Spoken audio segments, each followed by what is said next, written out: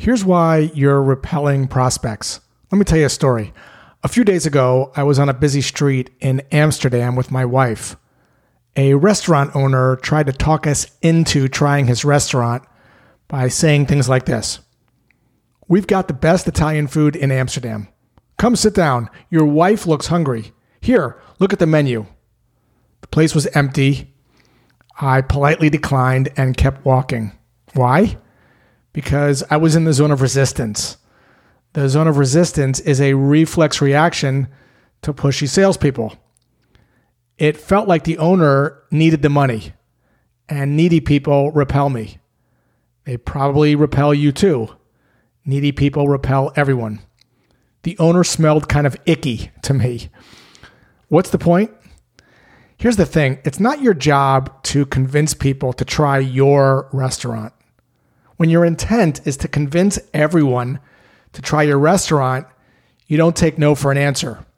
You fight off objections until you wear prospects down to get what you want.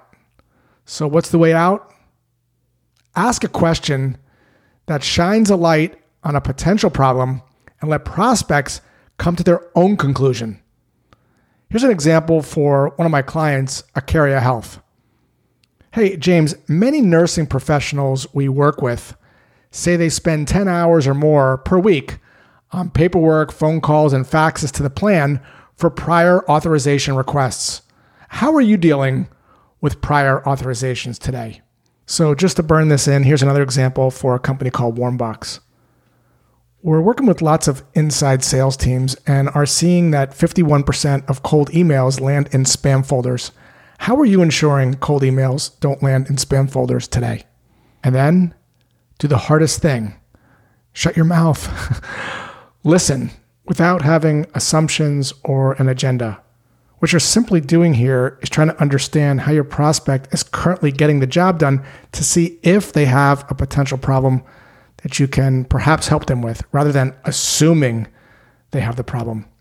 Of course, you have a hypothesis, but you don't know until you actually have a conversation.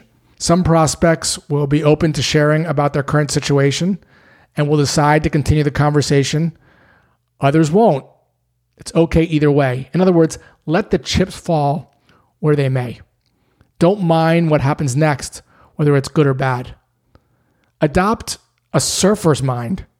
Surfers don't get caught up in the drama of a bad or a good wave. Waves ending or conversations ending don't get surfers down.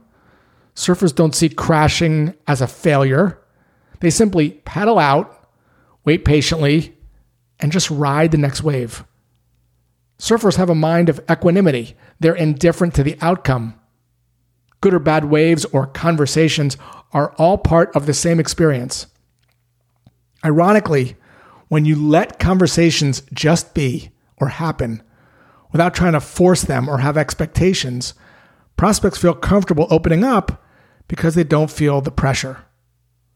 Prospects trust themselves more than they trust you because you're a salesperson.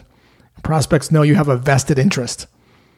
The best way to persuade is to let prospects persuade themselves.